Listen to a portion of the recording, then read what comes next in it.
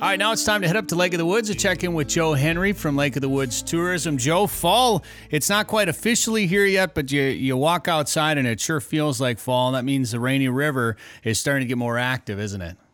It is. And, I don't know who officially determines fall, but, in my book, it's Mother Nature. And, we've been having temps, in the 30s at night, some 30s. And we've been having daytime temps that are cooler. The water temp on the lake has gotten down to the mid 60s, and it's only going to start going down even more. So, and I'll tell you, we also see some other patterns. We're starting to see some of the pinheads in the river, which are the small emerald shiners. And, I was up running a boat last week with some veterans, Foursome veterans, and, noticed there is 8 boats fishing a 4 Mile Bay. I saw a walleye cut out from the Wheeler's Point access. By somebody fishing the river. So, and I know on a windy day, there were some charter boats in the river that actually did quite well. So things are starting. I'm not saying they're in full-fledged yet, but they certainly are starting. And, that whole process, that whole ecosystem we talk about with walleye movements, the walleyes are starting to stage are already down on the south end of the lake in different spots, certainly in front of the mouth of the Rainy River, Brett. And it's just a cool time. I'll tell you this much. Mark my words. Right now, things are happening. We're going to hear in a couple of weeks, we're going to hear, hey, 2 weeks ago, we smoked the walleyes on the Rainy River. Nobody was out there fishing. It happens every year. And then the Rainy River will get real busy. Yeah. Well, and, in the fall, busy is not like the spring busy, because in the spring when it gets busy, there's only a couple accesses open because of the ice constricts people to a small area. And, in the fall, it never really gets real bad. I mean, you get a few boats here and there, but, you really can have a good part of the river all to yourself.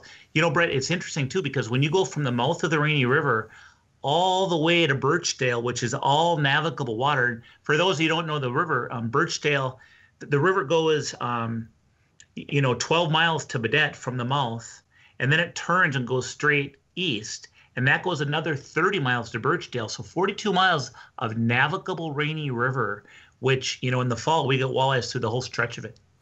Do people mostly anchor up and jig in the fall, or will they pull cranks, or what do they do? Well, they do everything, but certainly the majority of anglers are going to find a good break, a current break, or maybe a break off a shoreline, and they're going to anchor up and use, jigs pertinent to the speed of the current, usually anywhere from a quarter ounce to 1 ounce, depending upon how much water is flying through the dam up in I Falls.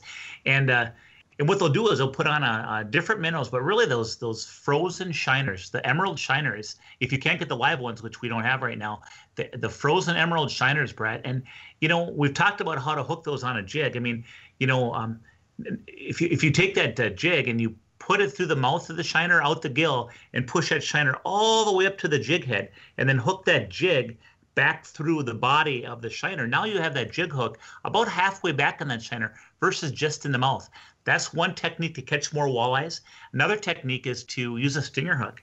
And when you use a stinger hook, that's just a short piece of line with a small treble. Boy, you can hook that minnow through the lips with a jig, and then you can put that stinger hook just in front of the tail so that when a walleye bites that thing, you're going to get a hook set no matter what happens. Well, if people want to come up there this fall, maybe try to get in a cast and blast for rough grouse or ducks or geese, and then go after some of those walleyes too, where can they find out some more information, Joe?